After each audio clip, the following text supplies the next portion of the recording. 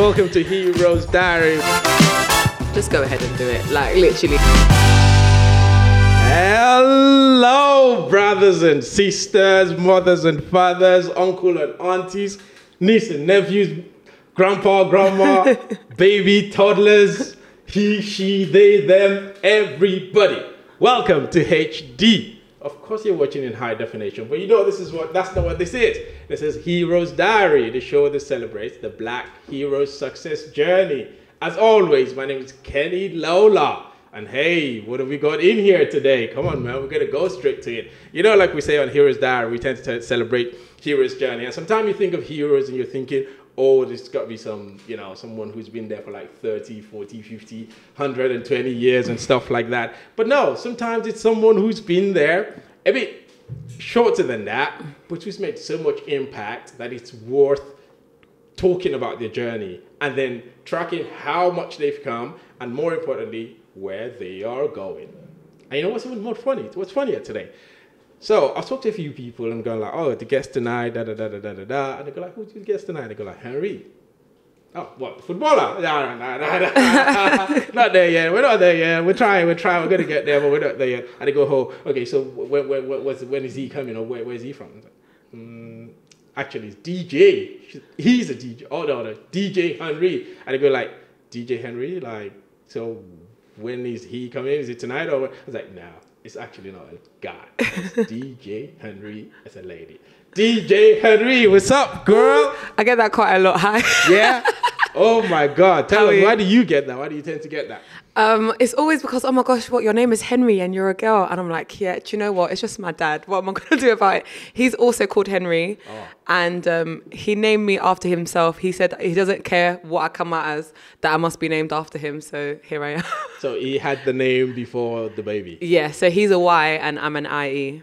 IE? Yeah. Do you think that differentiates it for you? Makes you... Not really, because if he's saying Junior, then I know he's talking to it's definitely me. Oh my God. Welcome, Henrie. Welcome to Heroes Diary. We're so glad to have you on here today, babe. Thank you for having me. So welcome. And so Henrie's a DJ, podcaster, broadcaster, host, superstar, whatever you want to call it, man. Like too many hats in one. How you juggle all that things together, girl? It's a bit hard, especially as like life becomes a bit more busy. But at first I was like, I just like doing all of these things. I love presenting, I love DJing, I love music, I love content. So I didn't really want to like let one go. So I just decided that, by God's grace, I just want to do it all at once, and that's kind of what I'm doing now. Yeah, because I remember when we spoke and I called you DJ Henrie, and you said you actually prefer just being Henrie. Yeah. What's up? You want to throw away the DJ? Yeah, only because if I say that I'm DJ Henrie, then I'll only ever be known as a DJ, whereas the first thing I started doing in the first place was presenting. So I see myself as a presenter first anyway. Yeah. But it just so happens that I present in the music industry. I love music.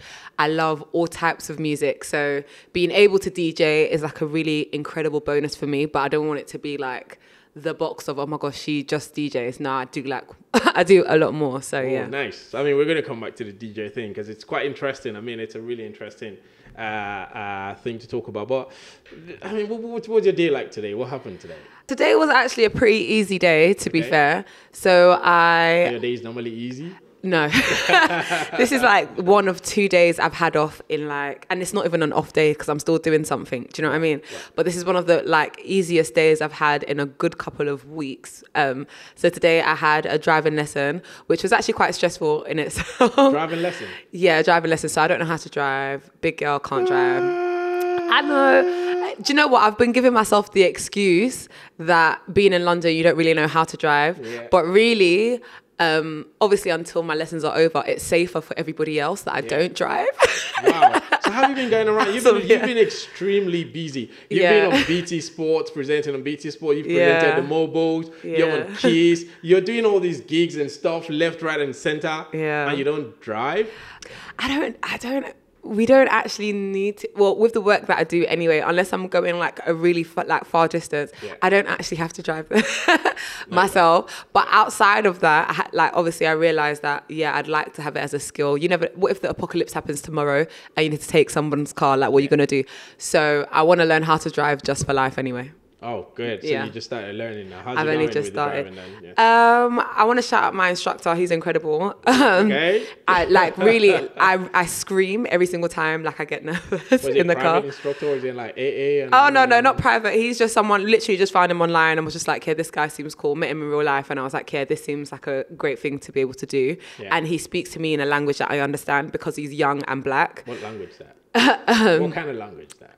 How can I describe it? So when he answers his phone, he's like, "Yo, what are you telling me?" And I'm like, "That is a person that I can get along. That's someone I can get along with." kind of guy. Do you get it? Like I can understand you, and I know that you understand me when I speak. Do you know what I mean? Yeah. So that kind of thing I find incredible. So by God's grace, we pass because I need I need this. Oh, you passed? Oh, No, wait. by God's grace, I will pass. You will pass? Yeah, Oh, okay. yeah. So when's your driving test?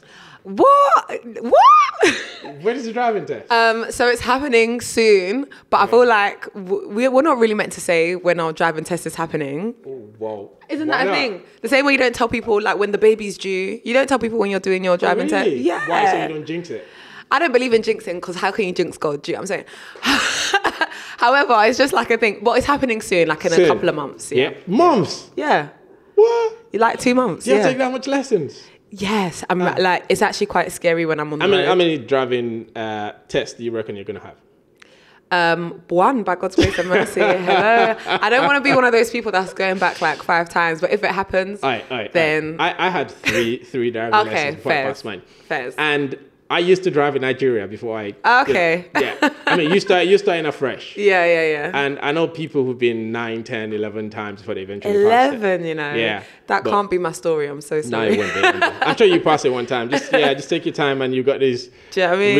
really cool driving instructor. I'm sure it should be all right. Yeah. I pray so, honestly. Oh, brilliant, man. All right, cool. Let's come to you, man. Like DJing, hosting, podcasting. Yes. Listen, I've watched your stuff on Keys and you've had so many people. It's feeling to me now that you're actually the one, like, having me on your show. I feel like I'm on your show right now, you know, like. You stop. What's good, man? Like, tell me about your show. You've had so many. I mean, I've seen some of it and so many interesting people on there, man. It must be really great meeting all these great personalities. Do you know what? Yeah, like I really had a good time, and I just thank God for like the timing of having like my Kiss show, because before my Kiss show, I was doing a podcast called Who We Be Talks, which it was a flagship podcast for Spotify, which means that literally Spotify made the show, and then Spotify were like, okay, cool, who can we get to host this show? And so they asked me to do it, and then who's they asked the special person we're going to get to host this? Who, me? No, who's the special? Don't look at someone special. No, do you know what? Yeah, and they have to go for the special person. No, do you know what it is? Like I was just like, basically starting my career. I couldn't actually believe I was chosen because the guy that was doing it alongside me, called Henrie, he had been not presenting, to be fair, but he had been a personality for quite a while, so he was already like a big name. And so them choosing me as well, it made me feel really like confident in my abilities to be able to do something like that. Why do you think you were chosen at such early stage by Spotify? Honestly, like I think it's God is number one, but number two, I think that it's obviously incredible that Spotify themselves are, or were, like, do you know what I mean, trying to shine a light on up and coming presenters. And I think that kind of made me almost like a homegrown kind of name-ish within the industry. So like, yeah, that was a lot of fun to do. And within that, our job literally weekly was to talk to someone huge. So it couldn't even be like a random person. It was always somebody big every week. Wow. So you always had to get like your head in the game. You always had to know what you're talking about. You always have to be ready for conversation. And so it taught me a lot for when eventually my Kiss show came around. And so in doing that, obviously I'm doing it by myself and still speaking to big people. But I guess being able to do the Spotify first. Before we get onto the Kiss show, so on the Spotify show, tell us about some of these big people and especially the experience, and how did you feel when you know that, okay, X is coming on, and how was that experience? Okay, so it felt like surreal doing it, but we would record 52 weeks in a year pretty much, unless like you've got a holiday or other work to do. Like we'd literally be there like every single week, so it became normal. And so that's how like I stopped myself too much from having like pinch me moments, like, oh my gosh, this person's coming in, I can't like breathe, which I've had to stop doing, because you realize that everyone is a human being. Do you know what I mean? Everyone's a human being, same way you're a human being. And so, yeah, like doing it often, like helped me quite a lot, even though sometimes I still have a wobble, but I'm a lot better in that. And so like in terms of what kind of guest, like one of my standouts had to have been Idris Elba. He was incredible to talk to. He's also from Sierra Leone, like just realizing that he's also human, even though his voice is just as deep in real life. Like he was great. Ian Wright was incredible. Ian Wright is one of my faves because in real life he's also really easy to speak to. An idol, like he, even as he sees me, he'll be like, yeah, yo H. So it's less of idol, more of, oh my gosh, this is just a guy that I know now. Do you know what I mean? Or someone that I'll see outside. Like your instructor. Well, if I see him outside, we'll both smile at each other, do you know what I mean? Have a conversation and stuff like that is cool because, again, it removes all of like the idea of like someone's too famous or someone's too this or something. And then you just see them as a human being. Yeah. Oh, no, that's great. That's like super amazing people. You've been on to, man. And it was a lot of fun. So you are Henrie, is it Henrie? Henrie. Yeah, like Henry VIII. Henry. Yeah. It's very like normal Henry. Yeah, Henry. So Henry... Atinuke. Yeah, Kushwe. Kushwe. Yeah. Kushwe. So where's that from, really? So my dad is Delta Igbo. He has told me the name of the specific like town area that he grew up in, but I forgot. I forgot. Remember that. However, like that being said, like even though I am Nigerian and Sierra Leonean, I identify just as being Yoruba, being firstborn generation British here, because that's all I ever like learned. That's how I grew up. Those are the people that are around me. So I think I understand the language to about like 80-90%. So your mom's Sierra Leonean? Yes. How did she end up in Nigeria? So with both my parents, they're trilingual, which I think is insane. Like, you know, like when you think of the idea of trilingual, sometimes, or being a polyglot. Trilingual? Yeah, or being a polyglot where you understand 2 or more languages, I think it is. Yeah. Like, people only ever think of like European languages or like all the languages outside of Africa. Yeah. But I've just like recently, in the last couple of years, just like discovered how incredible it is that my parents not only like learning English as well as their native languages, also learning Yoruba on top of it. Do you know what I mean? Not easy. So my mum, is from Sierra Leone, and she went to boarding school in Lagos, and from the stories that I hear from my granddad, or heard from my granddad, she really loved it there. So she'd like always take like trips to Lagos. So did your grandparent move to Nigeria? No, I don't think they ever did. But I think my mum, because she went to boarding school and she loved it in Lagos. She went looking for your dad in Nigeria? They must have met in the clubs. Something like that. And then my dad left home at like 18, and then he went to live in Lagos. And I think that's how they both learned the language. Wow. Okay. And then so because I was wondering how the Yoruba, because you got Atinuke in your name. Yeah. So did you was that an adopted name, or because Atinuke is Yoruba? It is Yoruba. Yeah. So it wasn't adopted. As I was born, I've got like 5 middle names anyway. So I've got Isioma, which is my Igbo middle name, and Atinuke, which is like the first Yoruba name that I actually go by anyway. So like as well as their own cultures, they've also adopted Yoruba culture as well. Yeah. So I think it's really interesting, even in real life, seeing my dad talk to someone that's Igbo literally for a straight half hour, and then literally straight after that somebody else that's Yoruba will come in, and then he's having a whole other conversation.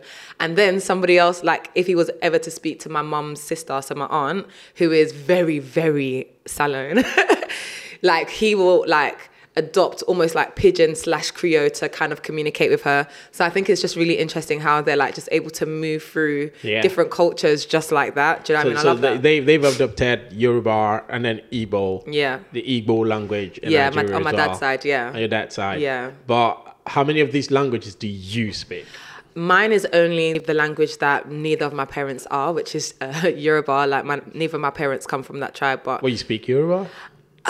If forced to. Oh my Yoruba. I can understand everything that you're saying. You're saying yes, I can completely. I can't because people have made fun of me. You don't understand. You know, like when you try something, man. Let me say my trauma. Okay.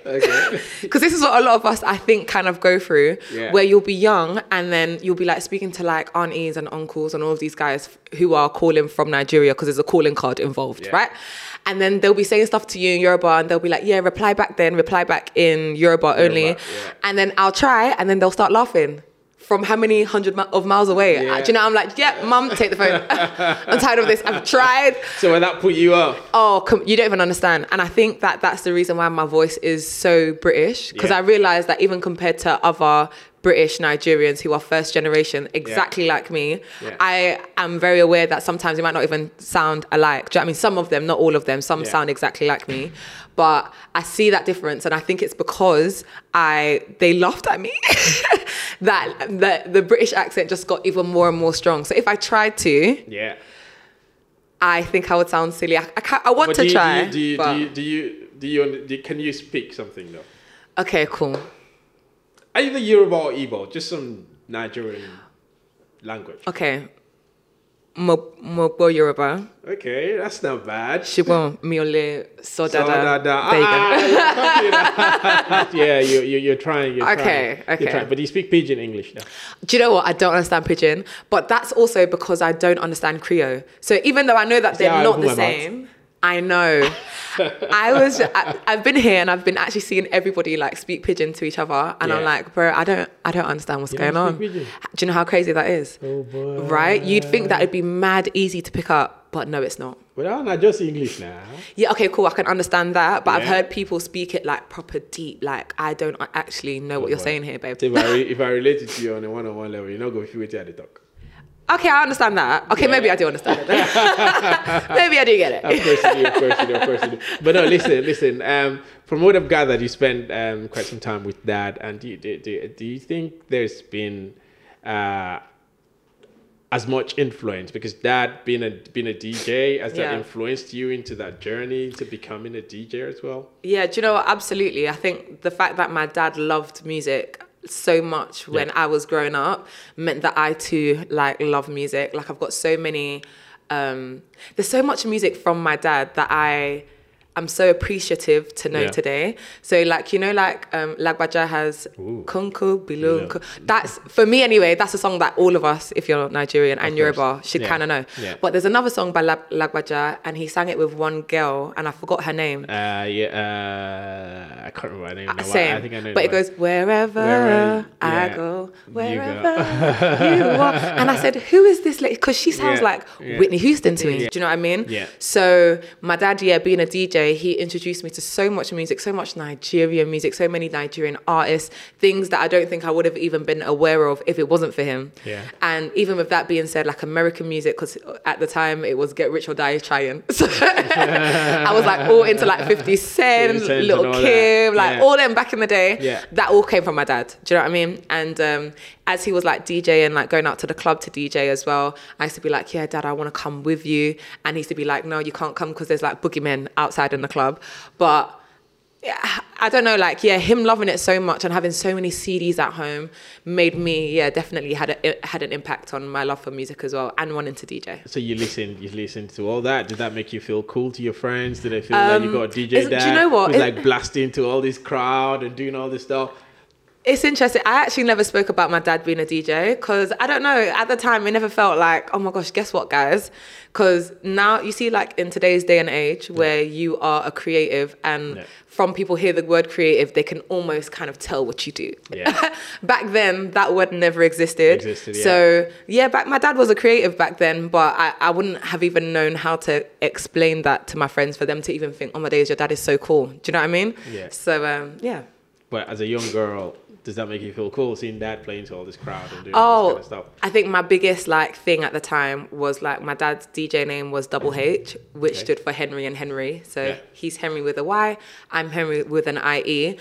And that to me was like one of the coolest things. I was like, yeah, Dad, like you love me. Kind of, do you know what I mean? Like it was very cool to be able to be a part of his journey in that way. And because we always used to like ride in the car together all the time when I was like really little.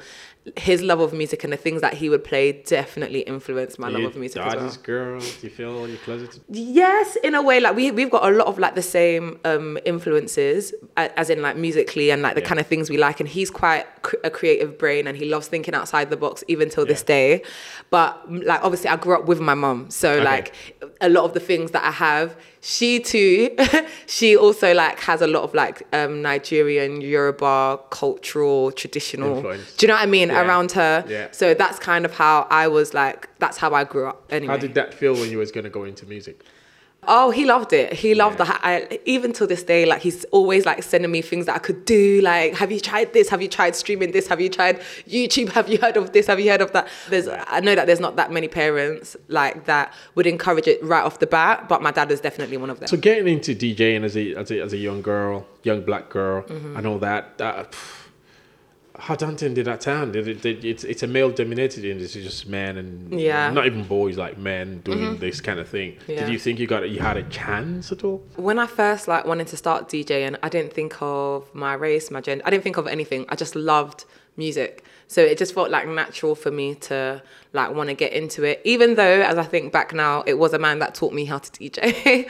But I didn't think of that. And I think that's what allowed me to love it even more. Obviously, as you continue on in the career, you like see some of the setbacks. Yeah. But getting into it, I was definitely like wide-eyed and like hopeful and having that faith that things will work out, or at least I come out with like a nice hobby. Do you know what I mean? Like wanting to learn more about music. So yeah, I didn't really think about it too tough in the beginning. Yeah. Okay, so how did you learn the dynamics of it? Because DJing for me, I know music, I love music, but I look at what you DJs do sometimes, from turning in, from queuing in the songs, from learning the basics, from It just seems like so much.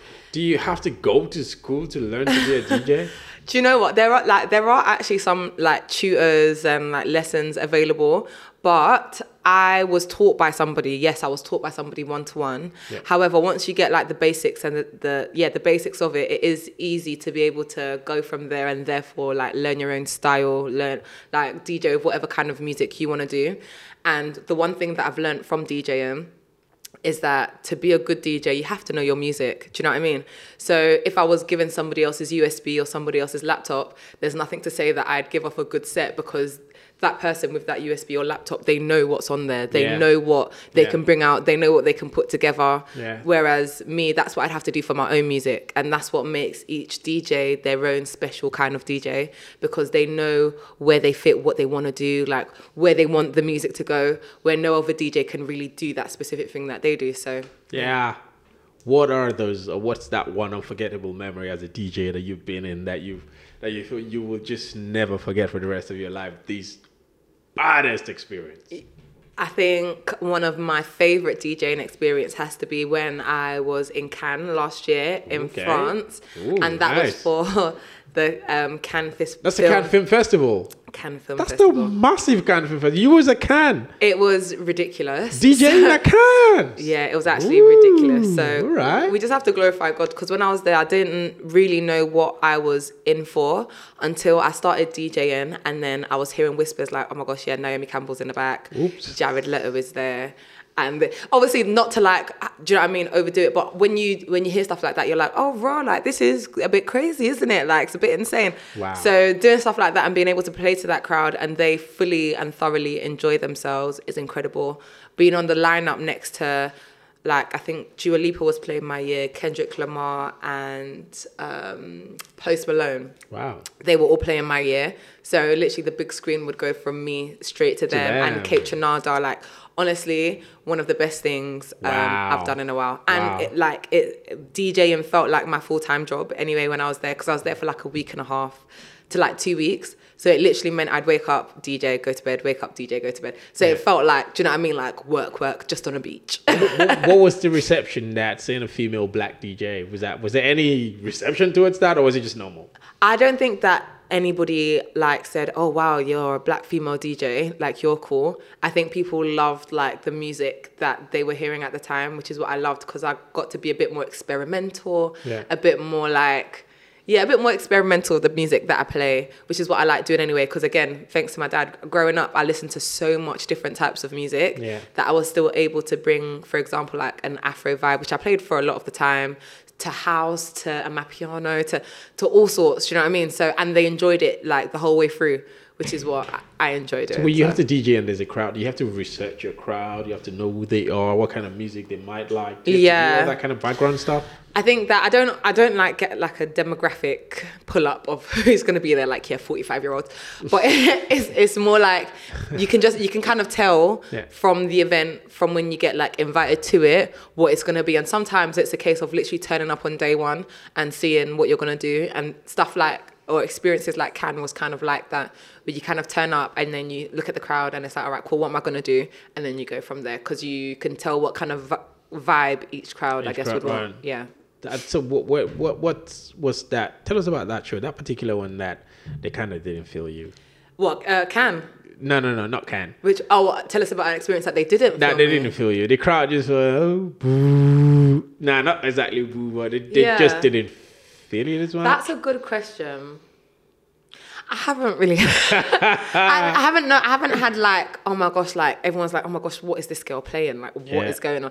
I've never really had that. But when you have like people that don't really want, they don't really want to dance, obviously it makes life a little bit harder for you. Do you know what I mean? Like, no matter what you bring out, like they're a bit like, oh, don't really want to, unless you bring out like a really big song. Like, for example, when Essence was huge by Wizkid. Do you know what I mean? Once you play that, but then once I play Wizkid, then I can understand then what the crowd wants from that. Do you know what I mean? Yeah. So, yeah. So you kind of gauge the crowd. Yeah, you can gauge it 100%. Okay, cool. So moving on from DJing, you've gone into like broadcasting, which is presenting, and then having your own show on Kiss. Yes. How's that journey been for you? Like, is it a transition, or is it still the same journey? Podcasting to radio isn't that hard of a transition. Before I started podcasting, I was a radio presenter anyway. Yeah. So when I went to podcasting, it just meant long format instead of short format. Do you know what I mean? Because with radio, you've literally got like sometimes 10 seconds to say what you need to say, and then you need to get out of it. So it wasn't that big of a transition, especially like when it came to guests. Yeah. In podcasting with Who We Be Talks, which was the podcast that I did. We had like big guests every single week, like every week without fail.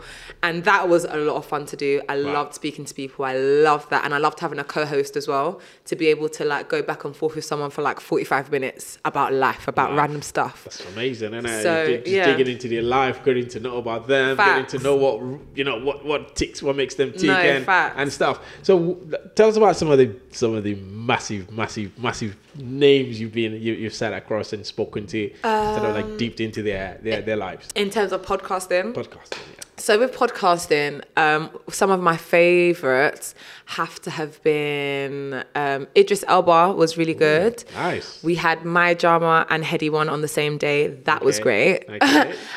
We had Ian Wright, who is incredible. Yeah. And we've actually had so many. We've had like everyone in the UK industry so far. Yeah. We had like Sweetie. We've had so many like. So many of these guys. Yeah, so many. Did you ever feel intimidated? Like, there was this name coming, and how am I going to do this? Do you know what? Yeah, I try my best to not feel nerves.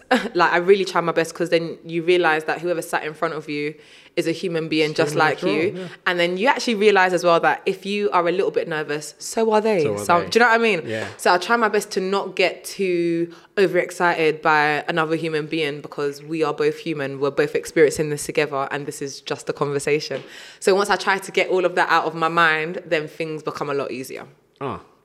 So in conversating with these people and getting to know all this stuff, and then you introducing yourself. How do you even introduce yourself on your show? Oh gosh, it's so cringe. Hi, I'm Henrie. Hey. No, it'll be like, okay, cool. So if this is like Kiss Fresh, but it's, that it's never the same. So every single time someone's like, introduce yourself, I'll be like, I'm Henrie. But if like it's the actual radio in front of me, I will automatically sound different. How do you switch into the zone? I don't know, babe. It's the bright lights. Yeah. It changes everything. So if I was on Kiss, for example, it'll be like, I can't even do it. Yes, you can. This is Kiss. We got lights, man. How much lights do you want? Bro, we need more lights. Just add a purple light in for branding. Do you know what I mean? It'll be like, it's Henrie on Kiss Fresh with you all the way till 9 p.m. On the show, I have got Missy Elliott coming through all the way from LA, blah, blah. But even then, it's still a little bit different because like being in it will always feel a lot more different. Do you know what I mean? Where the pressure is on you, where it's a bit more like, wow, you have to get this job done kind of thing. So every single time somebody like says, oh my gosh, you have to be normal Henrie to present a Henrie, I'm just like, I don't know how to make that switch without me being in the actual studio. Do you know what I mean? And then you see the red light on. Wow. Do you get your guests, or are you told the guests is coming in this and stuff like that? When I used to do community radio, Yeah. all the hard work was on us. So we used to send out all the emails. Yeah. We would do, like literally, I would produce the show from top to bottom. Yeah. Everything would be done by us. But then as I've moved into commercial radio, a lot of those things have been lifted from me because there are people that actually get paid to do that now. Yeah. So That's good. like a producer literally Yeah. will produce the show. And I will help with the production part So they of just it as told well. you, tomorrow you got Pretty much, Oprah yeah. Winfrey. No, but you know, literally, pretty much, it's literally like that. You'll get a call and it'll be like, yeah, you're talking to WizKid tomorrow, or you're talking to Burna Boy tomorrow, or you're talking to, and I'll be like, I mean, okay, yes, I can do it. By God's grace and mercy, yes, we can get this done. So yeah, that's pretty much how it is. Oh, nice. Well, how are you finding it? How are you finding that? And do you combine it with music, or are you stepping aside from DJing to kind of focus on that? It all works together. When you like deep it, like even though you're not really doing much presenting when you're DJing, unless you're like hosting on the mic as well, the fact that I love the music that I play on radio automatically means I love the music that I'm going to be DJing as well, because they both coincide. And being in radio means that I always know what new music is out. Do you know what I mean? Yeah. And then not only do I like this person's music, but I get to see their personality and then like some moments are then like created from that. Like, for example, interviewing Coi Leray was one of my favorite things to do, because even in that, like, she is from Cape Verde, which didn't know before. So already she's a part of the diaspora. We love her already. And then there's like a, you know, Premier Girl, like how there's a version of that to Better Catch Another Flight. Yeah.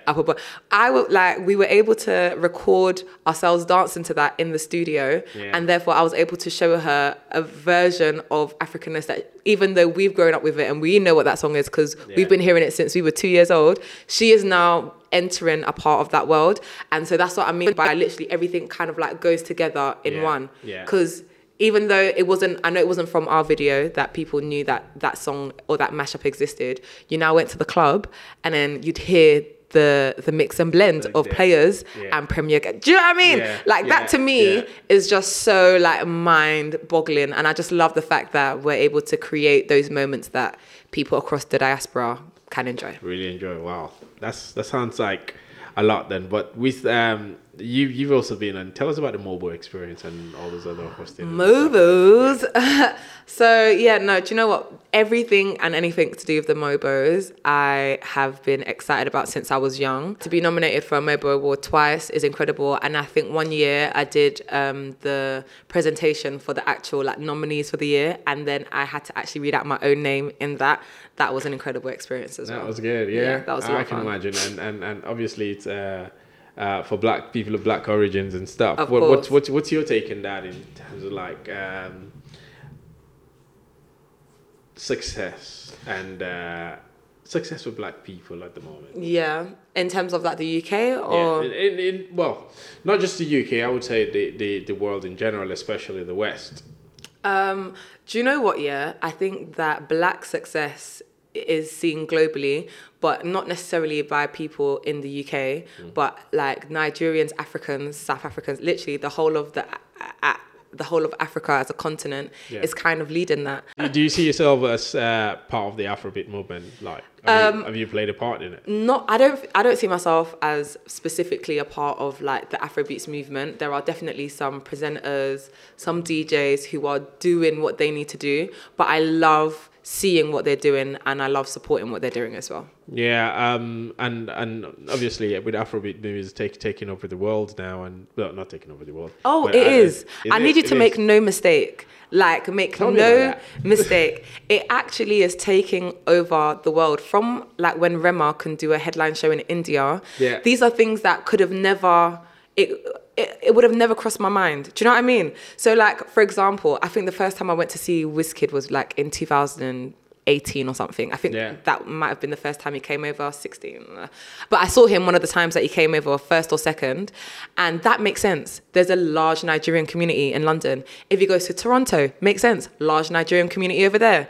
But when you are in India, when you are in do you know what I mean? Finland, places that you would have never thought. Do you know what I mean? Even though there's Nigerians in every corner of the world, where there's not like a massive, do you know what I mean, collective, I would have just never thought. So when I was in Thailand, experiencing that was crazy for me. I would have just never thought.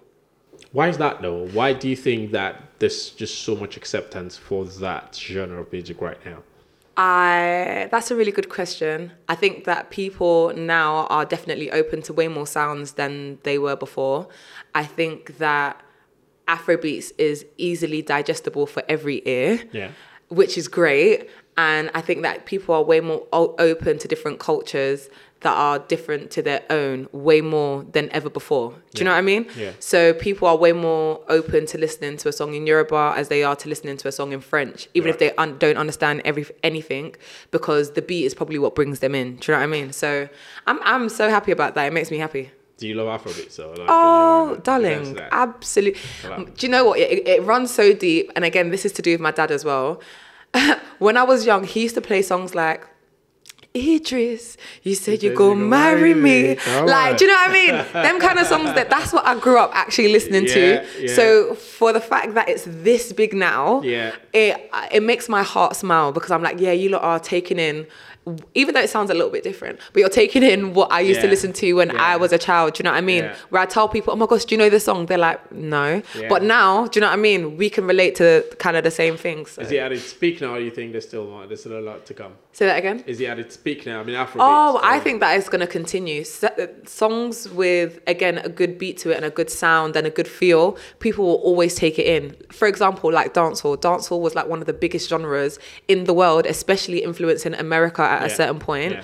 And it's because the beats were always nice. It's happy music. It's music that everybody can enjoy and love. That's how you can go to Japan and see a big dancehall community over there. Do you know what I mean? Yeah. So I think it's gonna stand the test of time. Yeah, I mean, it's crazy because tracking a few years back, it used to be dancehall and the trend was more being Caribbean or Jamaican to a large extent. Yeah. It's kind of changing. I mean, are you aware of that kind of experience? Because growing up in the UK, especially people coming in, everybody wanted to either a black person, you either want to be Caribbean or Jamaican or, you want to kind of identify with that kind of school. Is that something you're aware of? Or because now it's kind of changing. It feels a bit proud to be African now for some reason. Yeah, no, I've heard of it. Can I say that I was ever doing that? No. I loved being Nigerian. Yeah. However, I say it more now that I'll be like, I'm Jamaican on the weekend. But that's because when I grew up, as much as I loved Afrobeats, I also loved dancehall. Yeah. So like that deep dancehall that not a lot of people know about, that's also me in the same way as Afrobeats as well. I loved everything that was a part of the diaspora, everything that was black. Yeah. So I took literally both in at the same time. However, when I was younger, I was very much, I'm Nigerian. Right. I'm from Sierra Leone. Right. Which do you prefer? Only because I know more about, like, do you know what I mean, language-wise, it would have to be Yoruba. Like, I understand way more about it traditionally. So you prefer Nigeria to Sierra Leone? I don't prefer one to the other. I don't. I don't think I actually can, because Have you been in Sierra Leone? No, not yet, but I want to. But you've been in Nigeria. You grew up. I've been to Nigeria. It was when I was young, like over 20 years ago now. But I want to go to both. I'd love to do a round trip of both eventually. Yeah. So I mean, tell us about your production company, because you're getting into production now. You created production companies. And what's that all about? Where are you going with all this? Oh my gosh. So, back in 2020, I think I created a production company called HTK Productions, which was basically just to facilitate me putting out my own content, really. Yeah. And it started with Is Your Area Changing, which is a 3-part docuseries about gentrification, to put it bluntly, in and around the areas that I usually go to. Right. And I wasn't expecting it to do anything, because it was just me, a cameraman, and my friend literally just out filming in the streets. But I don't know, God is good. During lockdown, The Londonist, which has like 1 million followers on Twitter, they reposted it, and then it just started like flying everywhere. And like all of like our usual blogs, so like GRM, Link Up TV, Trench Magazine. So what kind of content are you? What are you looking to do with the production company? Where are you going with that? Is it creating online content? Is it creating actually films and movie and cinema and theatrical stuff?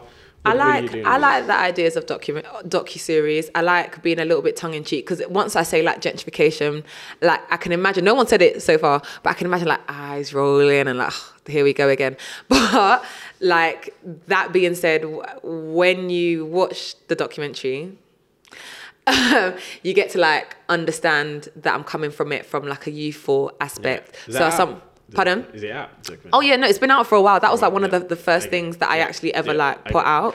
So like I'm looking at it from like a youth perspective and a black perspective. Oh yeah, the Nigerians came over and called Peckham Little Lagos perspective. So what do they think of the gentrification if they came over back when they did? Do you know what I mean? Yeah. And what do they think of Peckham? And so stuff like that makes me happy, and it makes me like proud of the work, do you know what I mean, that I've been able to achieve by God's grace. You're gonna make more documentaries, docu-series? Do you know what? I would love to. I just need to find like another angle of what next I want to do. Do you know what I mean? I don't know about you, but it seems like there's so many things happening at once. Bro, we've had COVID. Now we're in economic crisis. Like, bro, let me just wake up and have a good day. What's that one called? Standard of living? Cost of living crisis. Bro, there's actually a lot going on. There is. So, but where are you taking your career though? What's because there's been quite a few. There's the DJing, there's the podcasting, there's the broadcasting, there's host, there's the content creator. There's quite a few things for a young woman, for a young beautiful woman like yourself. Where are you taking all this? Like, what's the near future for you? I try to not think that I'm going to take it anywhere, because it means that I have my own plans, and I don't actually have any plans. Everything that's like... Do you not need to have a plan? Personally, no, because I have faith that it will work itself out. Do you know what I mean? In God. Because I'm like, I don't want it to be my plan, because if it was my plan, I don't even think I'd be here today. Do you know what I mean? Right. And so... I don't really have any plans other than to enjoy myself. Hey, I want to be able to smile. How much has that helped you though? Because when you listen to like success principles and success books and stories and stuff, you need to have a plan. You need to plan stuff. You need to plan 5 years, 10 years, 2 years, 3 years. But you're coming here and saying you ain't got a plan. Do you know what? Yeah, as human, this is gonna get so. But as human beings, we are. What are we ever satisfied with? You say that, I want to reach one goal. Once you reach that goal, you're now going to set yourself another one. But with me not like setting any plans or any goals, it means that I want to be super appreciative of everything I've got, as opposed to, oh my gosh, what's the next one now? What's the next one? I love the fact that I'm able to do something every single day, and it's like, wow, like I can't believe that this is what I'm doing today. I love to be open to the unexpectedness of life. Absolutely. And I think that, if it's unexpected, then it gets, I don't know, it feels a lot better. It feels great. It feels generic. I actually really, really, really identify with that in a way, because I mean, I speak to people and I look at stuff and I see how everyone's so caught up on the fact that you have to plan things and all that. And I feel that when you plan things, you restrict yourself, because you can only be within that plan. Oh, absolutely. But when you kind of leave it open, it's a bit of a risk. Yeah. But then you leave yourself open to differences. Is that your thought on it? For me, I'm just like, what is risk when there's faith? Do you know what I mean? Like, if I've got faith that it'll work out, then by God's grace it will. No matter what it looks like, I have to be okay with it. Do you know what I mean? So I try my best not to set up like no 5-year plans, because imagine I set up the 5-year plan now and on year 5 I haven't done it. That kind of shame, even me, I don't want it for myself. And so far, you think faith has been leading you on so good? Absolutely. Like, it's been one of the biggest parts of my journey. Have you ever been disappointed with God? No, more disappointed with myself, if anything. I feel like... Why is that? Do you not think that maybe sometimes you want something, why don't you just blame it on God? Why do you have to blame it on yourself? Oh my gosh, that's crazy. That's crazy. No. How is that even crazy? No. How can I blame God? What if you did what you're meant to do and it still doesn't happen? This is really philosophical now, but if you're saying that, okay, cool, if you did what you meant to do, then that means that it's in my own eyes I've done what I've meant to do. Doesn't mean that it's in God's eyes. Do you see what I'm trying to say? Right. So if I say to myself, oh yeah, God, well, I've done what I've meant to do, I could, like, God will turn around and be like, all right, cool. But that's in your own eyes. You set your own standards and you said that that's what you want to do and you fulfilled what you want to do. But that doesn't mean that's what God wants for my life. Do you know what I mean? So no, I can't ever like turn around and blame God for what? I can't do it, because if it's a mistake or anything, then it'll be on me. And there's nothing to say that things are a mistake as well, because God opens doors, God closes them as well. And then God can reopen another one straight after. So Why do you have faith in God?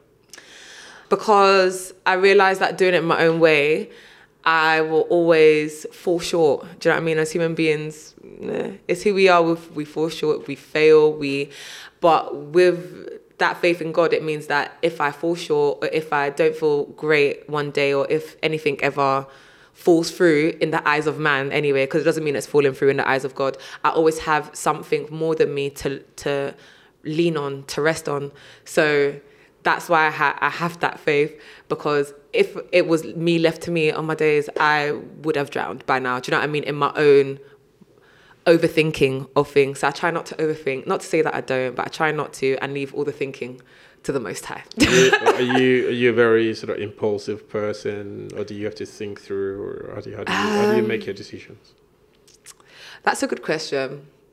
Maybe a bit of both, but I've tried to think more now, but it's about more like, I guess, what feels right. Do you know what I mean? Whatever feels right, whatever it feels like the spirit is leading in, then that's what I'll try to do, and I'll surely see whether or not it's right or not. Do you know what I mean? So how do you deal with mistakes then, when you do stuff that you feel that's a good question. hasn't gone right? Before I said, even till now, to be honest, I'm like my biggest self-critic, I think, here on earth. Like, I feel like I can come down like quite hard on myself, but like I've tried. I want to try even harder to be like, yeah, Henrie, like these are just days that people have. So you get up and you dust yourself off and then you move on. Have you had massive failures? No. Have you ever failed? Other than maybe like not getting a job, but I don't know if that's failure though, because bro, if I had that job that I thought I wanted, I wouldn't be here today. Right. Do you know what I mean? So can I actually call them failures?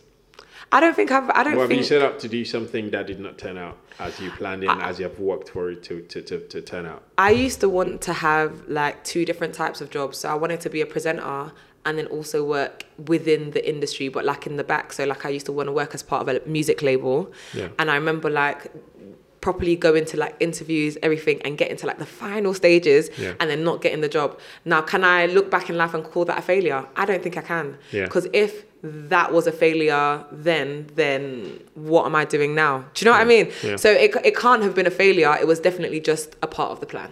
Are you in a relationship? No. Have you ever been in a relationship? Yes. Okay. When was the last one? Oh my gosh. Feels like a Love Island. When was the last one? That's a good question. Literally ages ago. Like years, I'm talking. Years? I'd have to like literally count it. Wow. Yeah. Why is that? You got married to your career? Not at all. Nothing in particular. Like, obviously, I'm happy with life as it is. I don't feel like anything is missing. I feel like when it's right and God says it's right, it will come. I feel like that's another thing that I don't have to rush. You don't think you don't miss that you need an other in your life? No. I think that obviously everyone kind of feels that way, but am I like waking up thinking, oh my gosh, I would love a man on my arm? No. Yeah. Absolutely not. Yeah. Yeah. Oh, no, that's cool. But you find if as long as you feel that's fine and absolutely. you're okay with that and nothing's affected. And like, imagine if I'm out here forcing it. Do you know what I mean? Like, that would just be the most cringe thing ever. When the things are meant to come, they will happen, and I will be happy when they do. So what have you been doing to all the guys that's been coming, all the people that's been coming? What have I Surely there have been people coming. I will smile and I'll say, good luck and God bless, and you have a great day. So you've been breaking a lot of guys' heart. Oh, we don't know that. A lot of people's heart. It feels like they wake up every day fine. You never know. They're probably not sleeping, just thinking every day, oh my God, that Henrie girl. That kind of thing. Could be. Well, yeah. But nah. Well, listen, at the end of the day, it's all good. If if you're rolling with that, Yeah, and you feel good with that, so yeah, it works. so why not? We've talked about the future plans, and is there anything in particular that you're really looking at in future? This is what I want to be like. I would love to. You might like think it's a boring answer, but No, obviously I would love to keep presenting. Yeah. Like I'd love to like continue to present stuff and present big stuff, like try out live TV. I would love to do all of that. However, whatever that looks like in the future is what I'm willing to roll with. Do you know what I mean? Because yeah, if it was me, down to me, I wouldn't even be doing what I'm doing today. Do you know what I mean?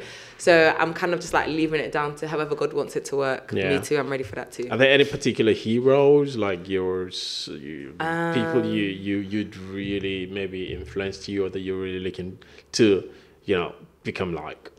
I don't think that there's anyone that I'd want to be like. But that's not because I don't think of anybody as great. There are some incredible presenters. Yeah. But I think the way that even my mind might be set up, once I start to see someone in a way that's like, whoa, then I am gonna like probably even indirectly mold myself to be them when there's only one them, and there's an incredible thing that makes them them, and there's an incredible thing that makes me me. Do you know what I mean?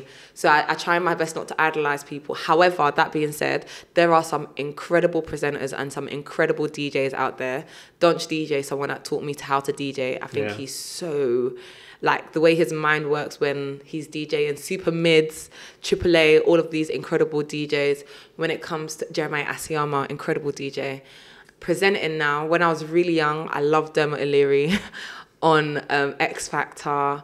There wasn't like that many black women, but the black women that were on TV, I loved seeing them, especially like on CBBC, and they were young black British just like me. Yeah. I like seeing them on TV. Are there enough black women in that right now? There's a few, to be honest. Like especially presenter / personality wise, there are a few, and there are a lot of upcoming ones as well, which is what we like to see. Oh, which is good. Any plans for Africa? Are you going anywhere there soon? I would love. I don't know if it's this year. Yeah.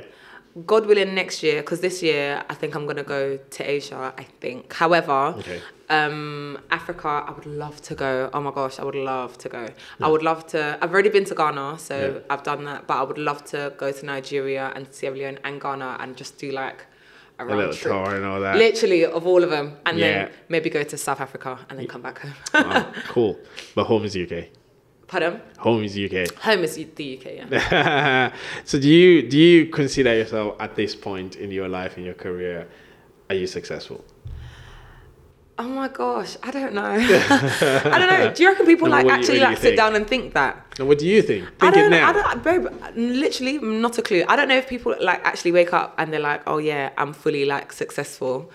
But I think that I'm happy. Do you know what I mean, with where I am and what I'm doing. Oh, cool. All right. I mean, I don't know if you think you are, but relatively, I think you've got to accept the fact that there's a measure of success in there, and there's a lot of young people out there, especially in places like Africa, which is mentioned now, Sierra Leone, Nigeria, Ghana, Tanzania, and all these other places, who what you have achieved, the way you are now, is like dream to them. It's like it's massive. And what would you say to? So you're going to look at that camera, which is I think it's your camera, right? Okay. So you're going to speak to them now. You're going to speak to your people. You're going to talk to this little girl like, especially let's just specialize it. Little girl like yourself. Yeah. That's in.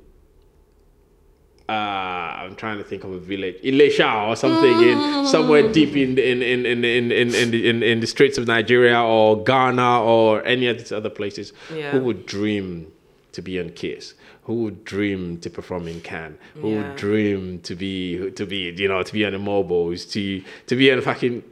Here is here is Diary and all that. Who would dream to at least? I mean, what you achieve would be like a lifelong dream to them. Mm-hmm. How can they make that journey? Oh my gosh. Okay. So, honestly, I feel like faith is a big part of everything. I feel like don't ever try to downplay the dreams or whatever has been put into your heart that you want to do. Believe that you can do it. Believe that you can achieve it. Have that faith that you can. And always take a leap of faith. Even if it sounds crazy to everybody else, if it's believable in your own heart and that feeling in your heart is so strong, just go ahead and do it. Like literally, just do it. All right, that's it. We're gonna round up on this now. Thank you very much. Thank you so very much, Henrie. Really appreciate having you here. Thank you. I think it's been really enlightening and getting into your world. It's a bit of a special world. The DJing from a lady's perspective, and then the hosting and podcasting and all this kind of stuff. I think it's really essential that people begin to open more to fields, not just that if you want to do something, it feels really special to you, regardless of if someone is doing it or not. You really have to go for it, but you've gone for it, and you're making us proud as always. You are Nigerian, you're Sierra Leonean, you're British. We love all that. Thank you so much for coming. We really appreciate you on here, man. Thank you so much for having me. Hope you've had a nice time, and thank you. Yeah, inspired people as much as always. All right, it's Hero's Diary on another episode.